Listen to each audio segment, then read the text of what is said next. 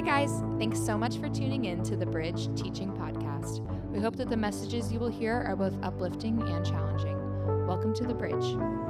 Our goal and our mission this year is to live the exile life that God called us to, which means that we're going to be different, we're going to be set apart, we're going to be standing out in culture for God's name and His glory, and we're in the series in Daniel, and I love this book. It's such a powerful book of the Bible, so I want you to have a Bible tonight. So if you don't have one, please raise your hand and my leader is going to get you one. And while the leaders are getting out Bibles, thank you guys. Thank you, Lawson. Thank you, Cody. While they're getting you a Bible, I just want to tell you guys a little bit about what happened this past Friday night. A group of us went to downtown Melbourne, a large group. So many of you guys came, and oh man, it was really cold conditions. It was very windy. I think one of the students mentioned, it wasn't even this windy in the hurricane, but you guys still showed up anyways, and did such a phenomenal job. It was, when I go out and I hit the streets telling people about Jesus with you guys, it is some of the proudest moments I can have, because it's hard, right? I don't love doing that type of outreach and that type of evangelism, if I'm being completely honest, right? It's really, I'd like to consider myself outgoing and an extrovert and whatnot, but I don't care how you're hardwired or whatever. That's hard for everybody, you know? And so what I loved was so many of the students were out there representing in downtown Melbourne, stopping people and asking them to have conversations about Jesus, and it was just, I was so proud of you. Over 100 plus people were given gospel literature. I personally, with my group, had at least 5 dialogues and conversations. So that was just my group alone. We were in groups of 4 and 5, then split out across the city, or downtown Melbourne anyways. And man, guys, it was just awesome. So thank you for living that different life, that exiled life. It wasn't comfortable, but we went out there and did it, and it was worth it.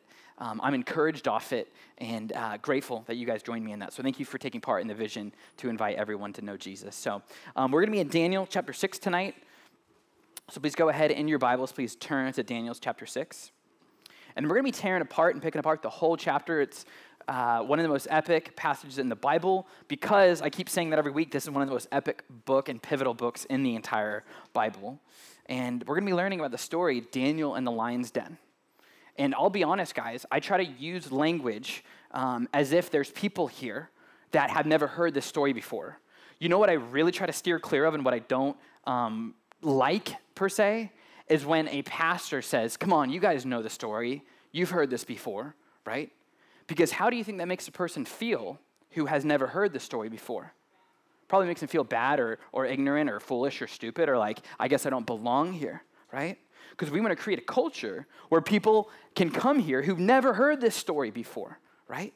And this is not just some Sunday school vacation Bible school story, but no, this story is epic and powerful, and it's going to challenge us to live the exile life that God has called us to. So let's read.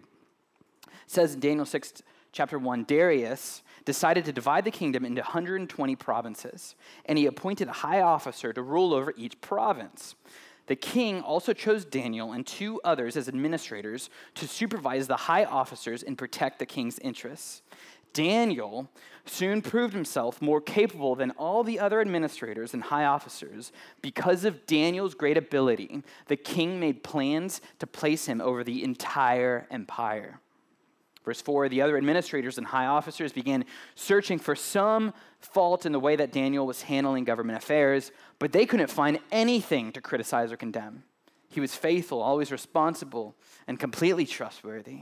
So they concluded our only chance of finding grounds for accusing Daniel will be in connection with the rules of his religion.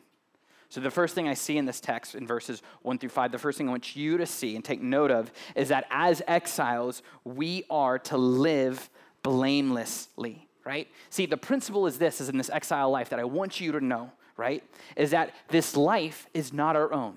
We belong to God.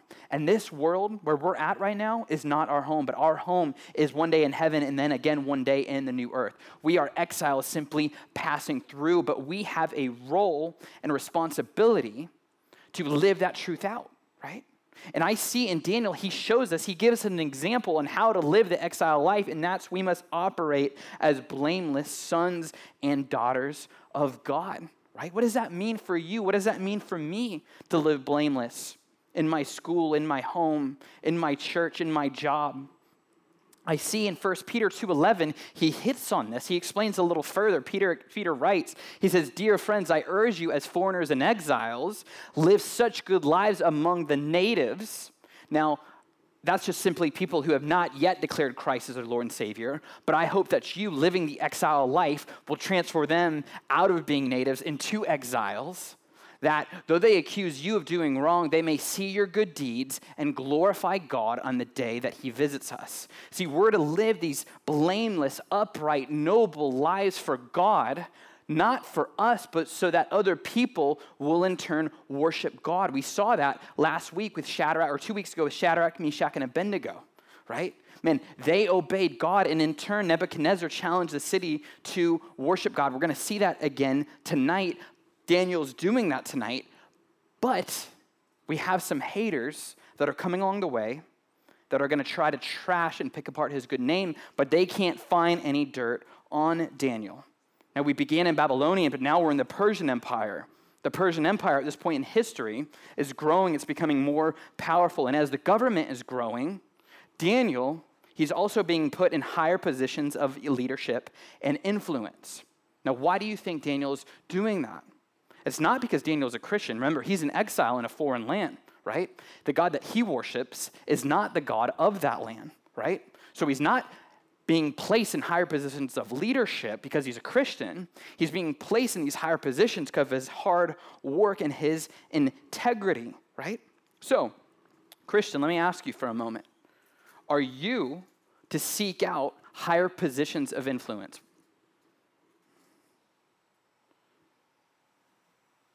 Do you think that your sphere of influence and the impact that you can have in the world should be high or should be minimal? I believe it ought to be high. Yeah. Man, I think living a shut-up life, right? We're not called to go and live in some camp in obscurity, but no, we're called to be a light, a city on a hill that cannot and is unable to be hidden. We ought to seek influence, right? And above influence, we're called to seek God's will for our life. He might call you to obscurity, right? So I don't want to disregard that. But when we seek out influence, when we're called to that, just like Daniel was, it's not for our own ego or our own pride, but so that the name of Jesus can be lifted higher. So how do we do this, right? I think Daniel, he's displaying it requires a daily submission to God. Further on in the text, we're going to see what that looks like for him, right? Man, in order for us to have this integrity from God, not by our own strength, not by our own power, but from God, we must be disciples of Jesus Christ. And Jesus said himself, in order for you to be my disciple, you must deny yourself and take up your cross daily and follow me. You see, as exiles, you're ambassadors for Jesus Christ, meaning that you represent him. And I want you, Christian, to represent him accurately. I don't want you to misrepresent him. See, Daniel at this point, you guys know how old he is? He's not a teenager anymore. He began in the Babylonian Empire as a teenager. Now in this point in history, in Daniel chapter 6, he's now in his 80s, right? See, he's lived a long life of integrity. See, the Christian life does not end. I want you to remember this. It does not end when you become a senior citizen, right? Man, your dream, right, is not to get a big enough 401k so that you can buy a home on the beach and sit around and do nothing and wait to die, right? And you know what's funny is we live in Florida. People, like that's their dream is to like have this retirement and come into Florida and then just not do anything, right? And retirement's good, but our mission, our life with Jesus, our truth that we're living in, that we are exiles, does not end. It has no end date, right? Now, does being an exile or being a Christian, does it mean that you're going to have a life without enemies or accusations, right? No, you will have enemies. You will have accusations against you. Daniel is experiencing this, right? Man, we look at the life of Jesus himself, someone who was blameless and upright as well. Many people opposed him. His friends deserted him, and some were even ashamed of him. but we're called to be blameless like Daniel, living lives where no dirt can be found on us, right? We should live a life that is an example that's worth following, right? See, we don't want to make the gospel look fake by proclaiming one thing and then doing another, right?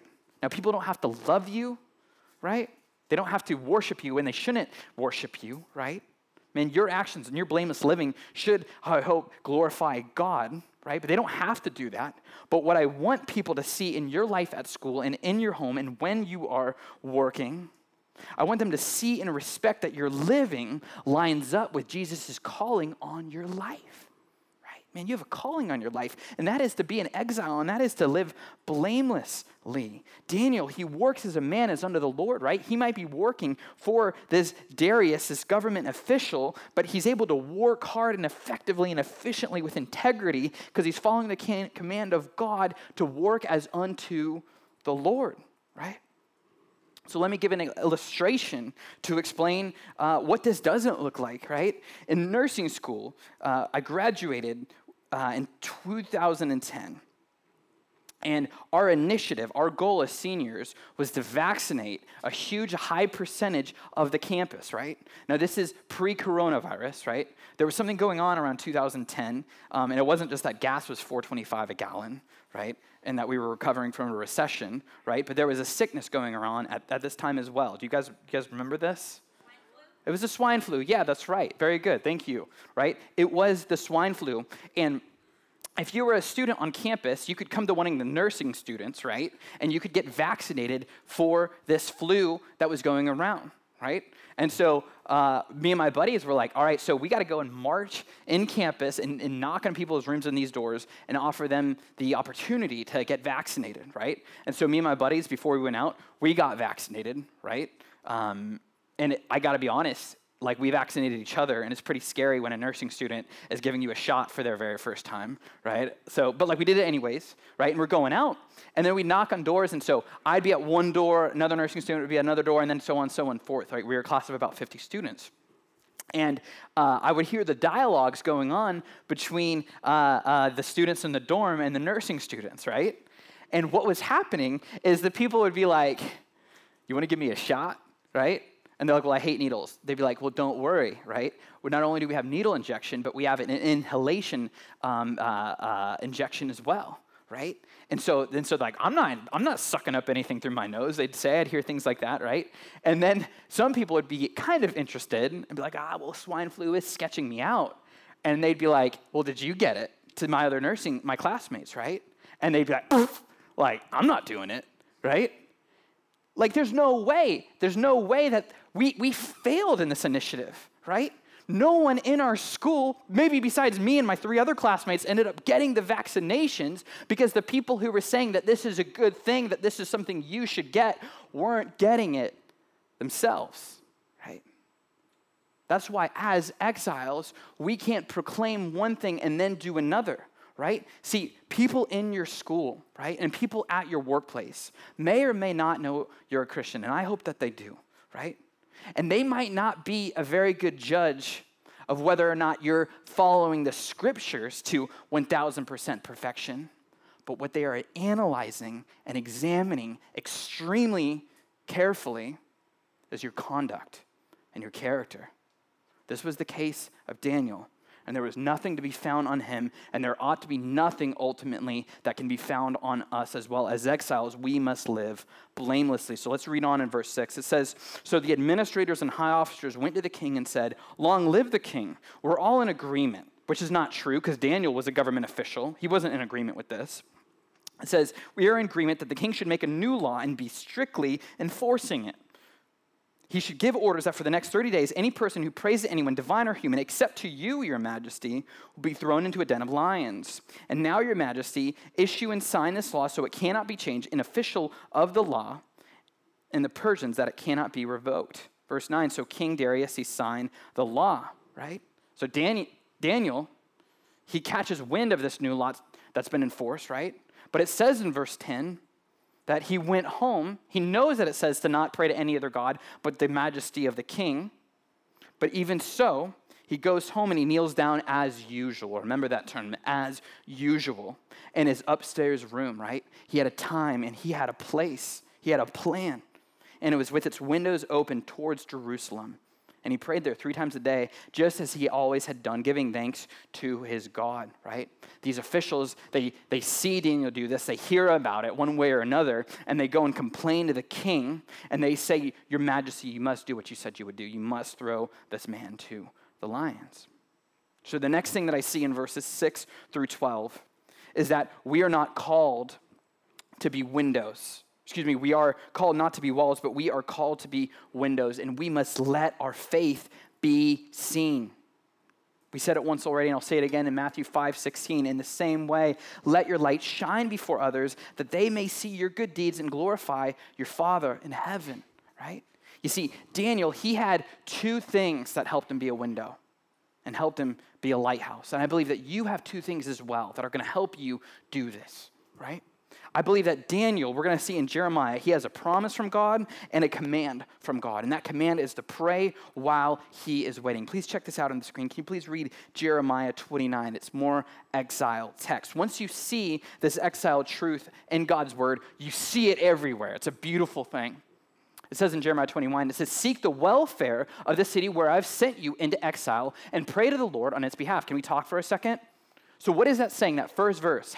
Because when we read God's word, right, we're not called to let it go in one ear and out the other. But no, God's word, written thousands of years ago, has application for our life today. So when we read God's word, we're called by God to hear his voice and let him tell us, what does that look like for me in my life today, right? And we got to make sure that's within context. But what does verse 1 mean? What are you seeing there? What do you think? But seek the welfare of the city where I've sent you in exile. Pray to the Lord on its behalf. The welfare of the city. What city are you in? What does it mean to seek the welfare of the city you're in? What does that mean? Well done, Aaron. Seems too easy, doesn't it? Well, next time, 20 seconds ago would have been great. But thank you for coming through and bailing me out right now, my friend. You're making me sweat. Good job, Aaron. That's good. That's good. Seek the welfare of the city where I have sent you into exile, and pray to the Lord on its behalf, right? So he has a command from God, right? Daniel would have had this text. He knew it, right? He was from the land of Judah. He would have studied and memorized this text. So he's reading God's word and he's obeying it. So, I'm going to pray while I'm here. And that is what he is continuing to do. So he had a command from God. In verse 10, we're going to also see that he has a promise from God as well. So let's read on. It says in verse 10, For thus says the Lord, when 70 years are completed for Babylon, I will visit you, and I will fulfill to you my promise and bring you back to this place. You guys know this verse, but it's often taken out of context. For I know the plans I have for you, declares the Lord, plans for welfare and not for evil, to give you a future and a hope. Then you will call on me, and you will pray to me, and I will hear you. You will seek me, and you will find me when you seek me with all of your heart. Verse 14, I will be found by you, declares the Lord, and I will restore your fortunes and gather you from all the nations and all the places where I have driven you, declares the Lord. And I will bring you back to the place from which I sent you into exile, right? You see, the same command applies for us today, right? You're called to pray for the city in which you live, right?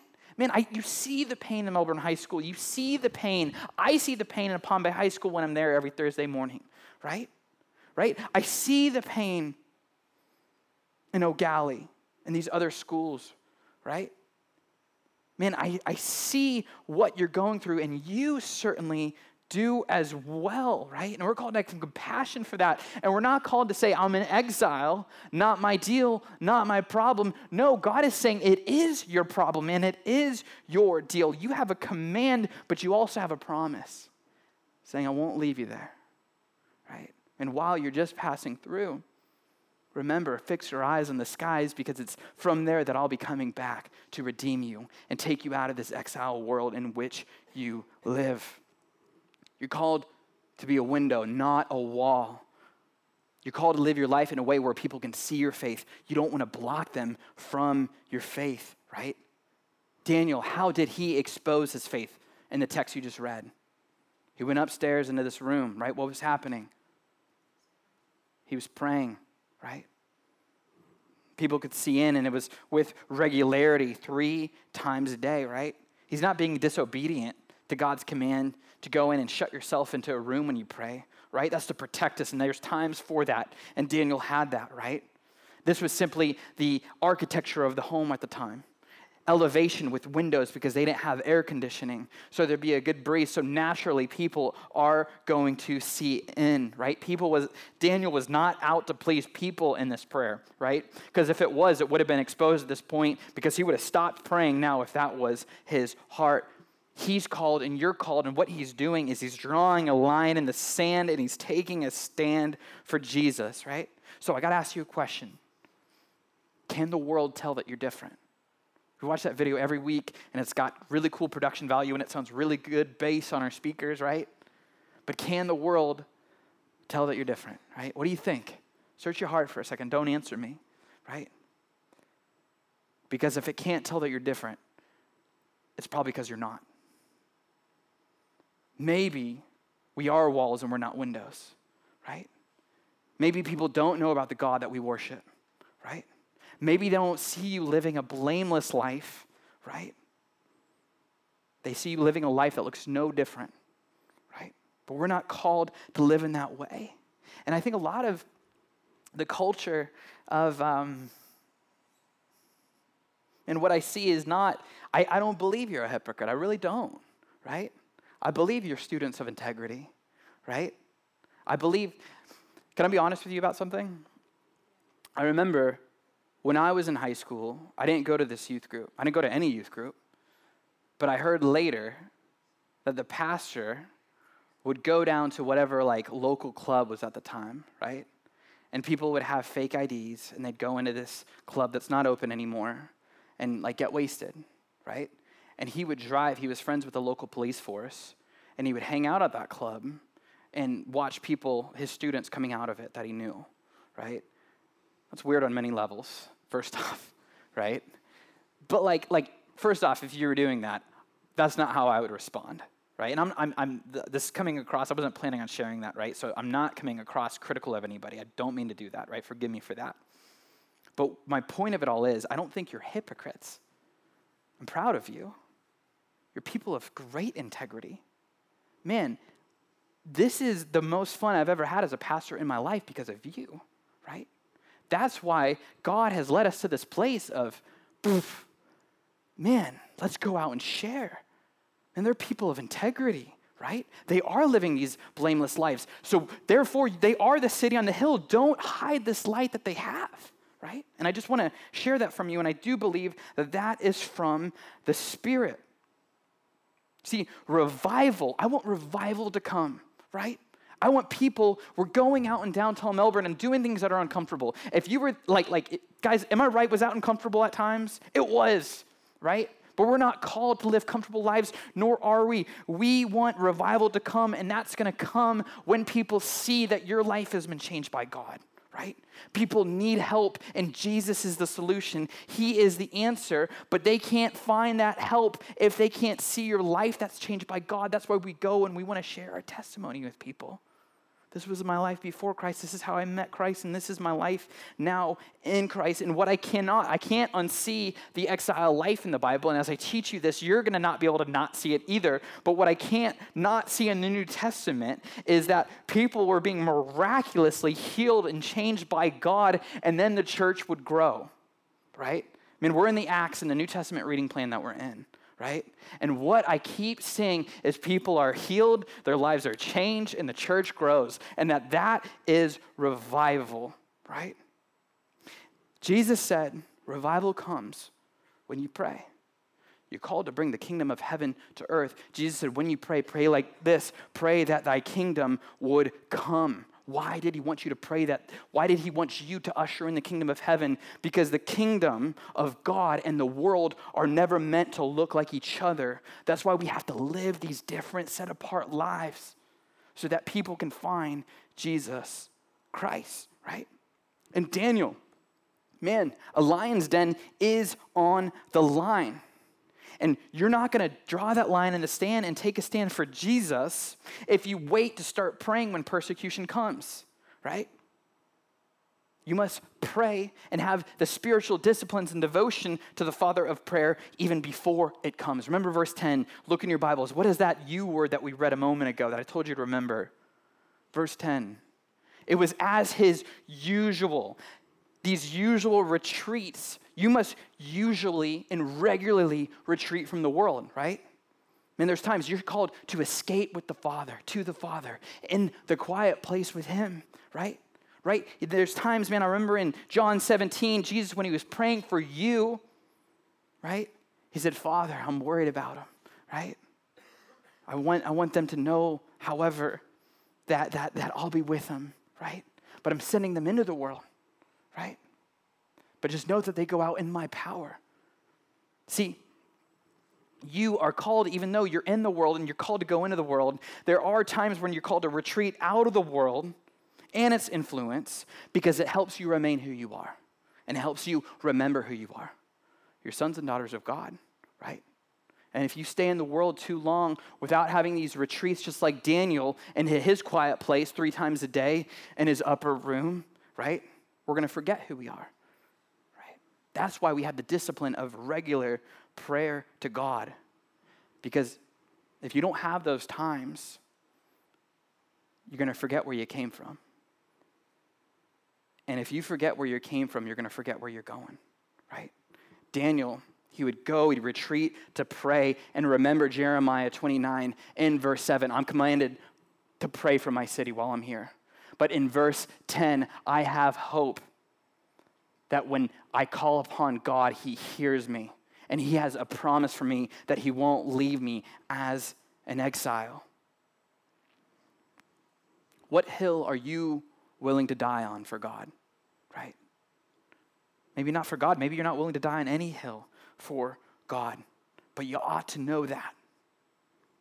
For Shadrach, Meshach, and Abednego, we learned last week that the hill they said no more. We draw the line in the sand here. For them is worshiping another idol. For Daniel, if you're going to stop me from praying to God, that's the hill that I die on. I won't not do that.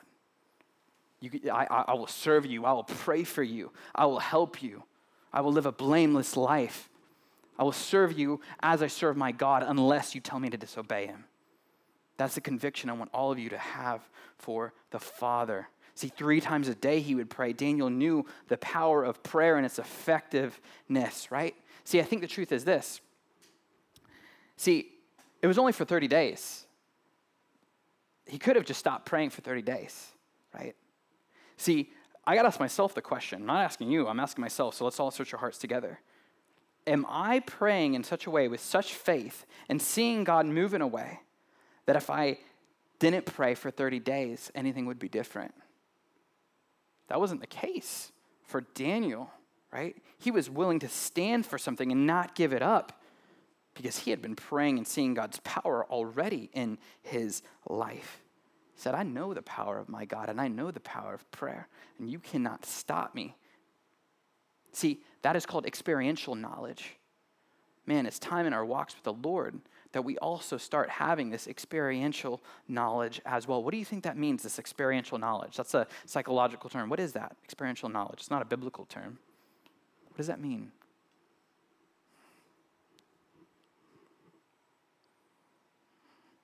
Guys, I'm throwing you like really easy ones tonight.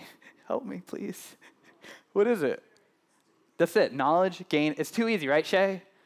Thank you. Hey, you guys know. I could be wrong, but my assumption is that if something's so easy, you're like, it can't be that easy, right? It is, right? That's all I was wanting, so thank you, Shay. See, you can understand a concept or an idea, right? But there's more power in the truth of that you've actually lived it out. See, no, that's stupid. I'm not going to do it. I'm going to bail on this example, right? All right, fine, I'll do it. Peer pressure. This is me not being an exile in this moment. It's good, cool. Okay. No, I'm not doing it. I'm not giving in. Forget you guys. Be quiet, let's read your Bible. Yes, the king replied. The decision stands. I love you guys. Just kidding. It is an official law and Persians that cannot be revoked. Verse 13. Then they told the king, that man Daniel, one of the captives from Judah, is ignoring you in your law. He still prays to his God 3 times a day. Hearing this, the king was deeply troubled. and he tried to think of a way to save Daniel. You see, this king Darius, or he wasn't a king, he was just a government official, right? But he was so into pleasing people, he got himself into trouble in this moment. You see, he liked Daniel, remember? I mean, he was letting Daniel excel in the government that he was running, right? This was his friend because he was so hung up on pleasing people, right? And not thinking before he made laws and decisions. He's now put his friend in a very bad position. The king's deeply troubled. He spends the rest of the day looking for a way to get Daniel out. It says in verse 15, "And the evening the men came and said, 'Your Majesty, you know what the law said, and you know that it can't be changed.'" Man, historically what was going on is this Persian Empire, they were worshiping false gods, right? And they constantly would say, the gods have said this, and then the next day they would say something different, contradicting what the gods were doing, right? And they realized, man, our gods are appearing false just as they are because we keep changing what he says. That's why they enforce this rule of, okay, if we said God said it, right? Little God, not the real God, right? The false God. But if we said our false God said it, right, we have to at least try to give it 30 days, right? You can't go back on it. Darius didn't have the power to overturn this law, right? So he's upset about it. He's like, what have I done? But that's what's so cool about our God is it never changes. It's the same today, and it's going to be the same in the future, and it's the same in the past. Our God is the same. But in verse 16 it says, "So at last the king gave orders for Daniel to be arrested and thrown into the den of lions. The king said to him, 'May your God, whom you serve so faithfully, rescue you.'" Right? See, Nebuchadnezzar, he was coming out in a rage of anger, right? But I believe that Darius, he really meant it here, right? This was his friend, and I think he's really wanting God to save Daniel. He's like, man, I really hope this God comes through. It says, "A stone was brought and placed over the mouth of the den. The king sealed the stone with his own royal seal and the seal of his nobles so that no one could rescue Daniel." See, Darius, he probably knows the story of Shadrach, Meshach, and Abednego being saved from King Nebuchadnezzar, right? And he knows of that miracle, and he's really hoping that God comes through again. And you know, even more than the king, Darius, Daniel probably feels the same way. It says the king returned to his palace and spent the night fasting. He refused his usual entertainment, and he couldn't sleep at all that night. Very early the next morning, the king got up, hurried out to the lion's den, and when he got there, he called out in English, "Daniel, servant of the living God, was your God whom you serve so faithfully able to rescue you from the lions?" And Daniel, of course, answered, "Long live the king." He's still living blamelessly. "My God sent his angel to shut the lion's mouth so they could not hurt me, for I have been found innocent in his sight, and I have not wronged you either, your majesty." The next thing I want you to see is I want you as exiles to show honor even when it is hard. Man, in 1 Peter 2:13 it says, "Submit yourselves to the Lord for the Lord's sake to every human authority." Verse 17, "Show proper respect to everyone," right? And even in the midst, man, this would have been really hard for Daniel, right? To keep honoring Darius in this moment. But I look at other examples that we see in the Bible, right? Man, Saul was a king at one point, and David was the next king that was ordained by God to come, but it was not his time yet, right? And David had multiple opportunities to step out of God's timing and take the throne soon. But David, being a man after God's own heart, he showed honor even when it was hard, and he said, "I will not lay a finger on God's anointed," right? He's like, I won't step out of God's timing. We're called to follow that example. Jonathan, to the same person, David.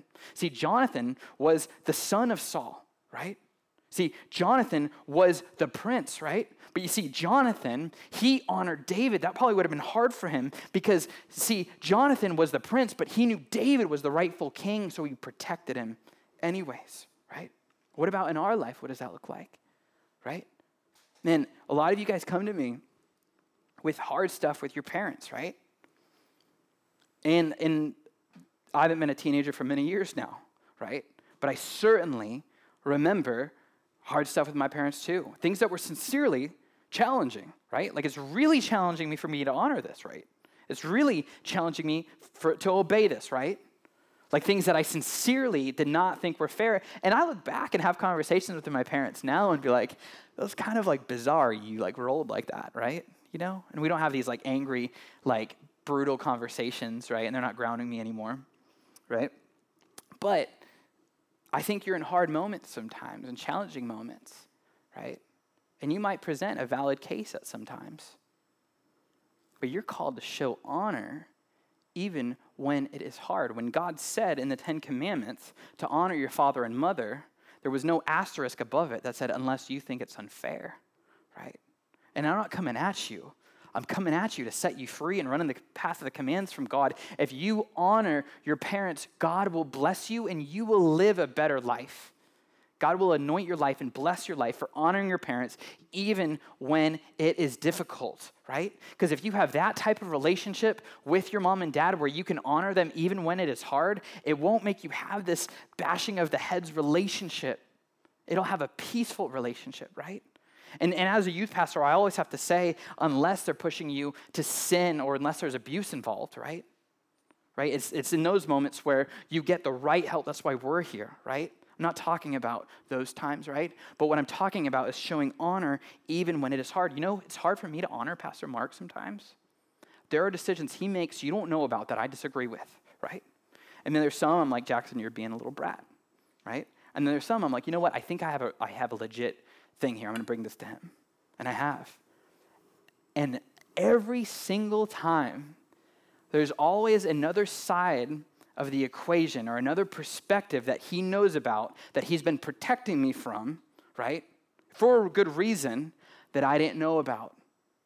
Every time I go to Pastor Mark in that way, right? There's two sides to every decision that's being made, right? So we honor our parents, and I think unless people are pushing us to sin, we honor our leadership for sure as well, right? And instead of being critical of people, we ought to be praying for them, right? That's what I'm learning. So show honor even when it's hard. That's what I'm seeing Daniel do, even after he's been thrown into a lion's den. It says, then the king is overjoyed and ordered that Daniel be lifted from the den. Not a scratch was found on him, for he had trusted God, right? And then these people that came against him, it says they were thrown into the lion's den, right? And it says that before they even hit the bottom of the pit, that the lions leapt on them and tore them apart. So the last thing is this, and I pray this sets you free tonight, so lock it in because we only got a few minutes left before we break out into groups, is that it's God's job to avenge, but it's your job to obey. Look at Romans 12:19 for a second. It says, beloved, never avenge yourselves, but leave it to the wrath of God, for it is written, vengeance is mine, I will repay, says the Lord. My younger brother, Paul, he has special needs, a lot of psychiatric issues, and it's just messy, right? His situation is messy, and he went to Bayside High School, and he was severely bullied, very bad situation, and man, I can't even go into the stories. Alex, you've experienced some crazy stuff from my brother in rage of like freaking out about this stuff, like it's just out of control, right? And he has so much anger and wrath towards these people for this, right? And it paralyzes him and it hurts him, right? And he doesn't have even the mental capacity to handle it and process it. And he tries to preach this verse to himself, right? And it's hard for him, right? And you may not have been bullied, right? Or that may not be your story necessarily, but we've all been hurt or wronged. If you've lived at all on this earth, you have all been hurt or wronged, and so have I. And in this, no one apologized or repented, right? And I think that we're scared to let go of these things because God has placed in your heart a desire for justice. That's why these things are hard to let go of. That's why there's moments from years ago, you'll wake up in the night or be on your bed about to go to bed and remember moments where you were sincerely wronged, right? John Piper says this, if you lay down your rage, your anger, if you lay down, you're playing it over and over again in your head. If you lay that down, it doesn't get lost, but God picks it up. When you lay it down, love can come in. You see, unforgiveness can be a dam in you that blocks up liberty, right? See, laying it down doesn't mean that was okay or that the wrong against you was right. When you lay it down, God himself picks it up. I will repay, says the Lord. Pastor Mark says that if you, because of lack of forgiveness, hold unforgiveness in your heart, expecting it to hurt the other person, it's like drinking a cup of poison, expecting it to injure them. John Piper, he gave his last quote with a certain amount of authority. His mother and father were on a mission trip when he only still had one son, right? And now John has many sons, right? So John must have been 30 or 40 at the time. And his mom and dad were on a mission trip in Israel. And they were in Tel Aviv. And there was a drunken group of Israeli soldiers who spun off the road and killed his mom, right? John lost his mom. And he said, my mom died from these drunken jivers. But God, he prays, if there is some vengeance to be done there, I just hand it over to you. But then he says this, if there's salvation to be done there, I pray that you would do it. He prays that the gospel would reach these men who there in drunkenness caused my mother's death. See, you have to have faith and believe God in this verse that he has promised. Do you believe it? Because you need liberty. I believe that some of you need liberty from that. Daniel, we see in this book, in this passage, he walked in this liberty. He will avenge. God will avenge you. Fear not, right? In this story, this happened. The king Darius, he applied the law of retaliation. And all the accusers, they're cast in the den. That's what we just saw. And in turn, God, we see in conclusion of the story that he's worshipped by Darius and other people in the land. So worship, can I invite you up at this time? Guys, that's real talk, right? Like, man, I struggle with that. I struggle with the ways that people wronged me, right? Not just outside the church, but in the church as well, right? Not just in old relationships, but relationships I still have that God has called me to still partake in, right? But we're not called to hold on to bitterness or rage or anger. We must trust that it's God's job to avenge, and it's our job to obey him, right? So you guys, can you please stand?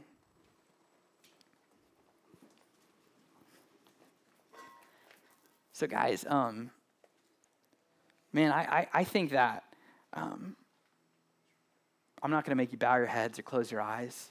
But in the song of worship, I'd like you to just seek that liberty, to trust that if you lay something that you've been carrying down tonight, will you trust that God will pick it up? Will you trust Romans 12:19 tonight when God says, I will repay, I'll handle it, right? Because then we could have the liberty come in for us, like John Piper with his mom who was taken from him, who stopped hating those men who ultimately had his mom killed, right? To leading him to pray for them that they'd receive salvation. Can we have that same freedom as well, right? Remember, it doesn't mean that it was okay. And remember, right, letting go of this does not leave the door open for people to keep hurting you in your life. No, God calls you to have boundaries from unsafe people, right? But what I'm challenging you to do is to lay it down tonight and let God pick it up and trust this promise. Trust God like Daniel trusts God with this. So everyone's heads are up and everyone's eyes are open, right? And I'm going to pray for me tonight. Does anyone else want prayer to let go of something tonight? Praise God. Cool. Praise God. Thank you. Cool. Let me pray for you. And then you can worship where you're at. You can come up and then I'll break us off. Let's pray. Dear God, I love you, Lord. God, we are here tonight. God, if there is any bitterness in our hearts, if there is any unforgiveness in our hearts tonight, I pray that we would lay it down tonight, God, that we would run in your freedom, run in your grace, run in your liberty, so that love, your love could come in, God. We lay it down tonight and trust you with it now, God, and trust that you're going to pick it back up. It doesn't mean we're going to let people keep hurting us. It doesn't let us or make us think that it's okay, because whatever it was probably wasn't, God. It was sincerely wrong, God. But we are now giving it to you, Father, God, for you to handle it now, God. That burden, we're taking it off, God. We're casting this care upon you, God, because you care for us and you're our dad and you're going to handle it. You promised us, God. And we lean on that tonight. As your mighty name we pray. Amen. Thanks so much for spending time with us. If you'd like to know more about The Bridge, please follow us on Instagram at WeAreTheBridge. Also, if you need prayer, feel free to send us a DM. Otherwise, tune in next time.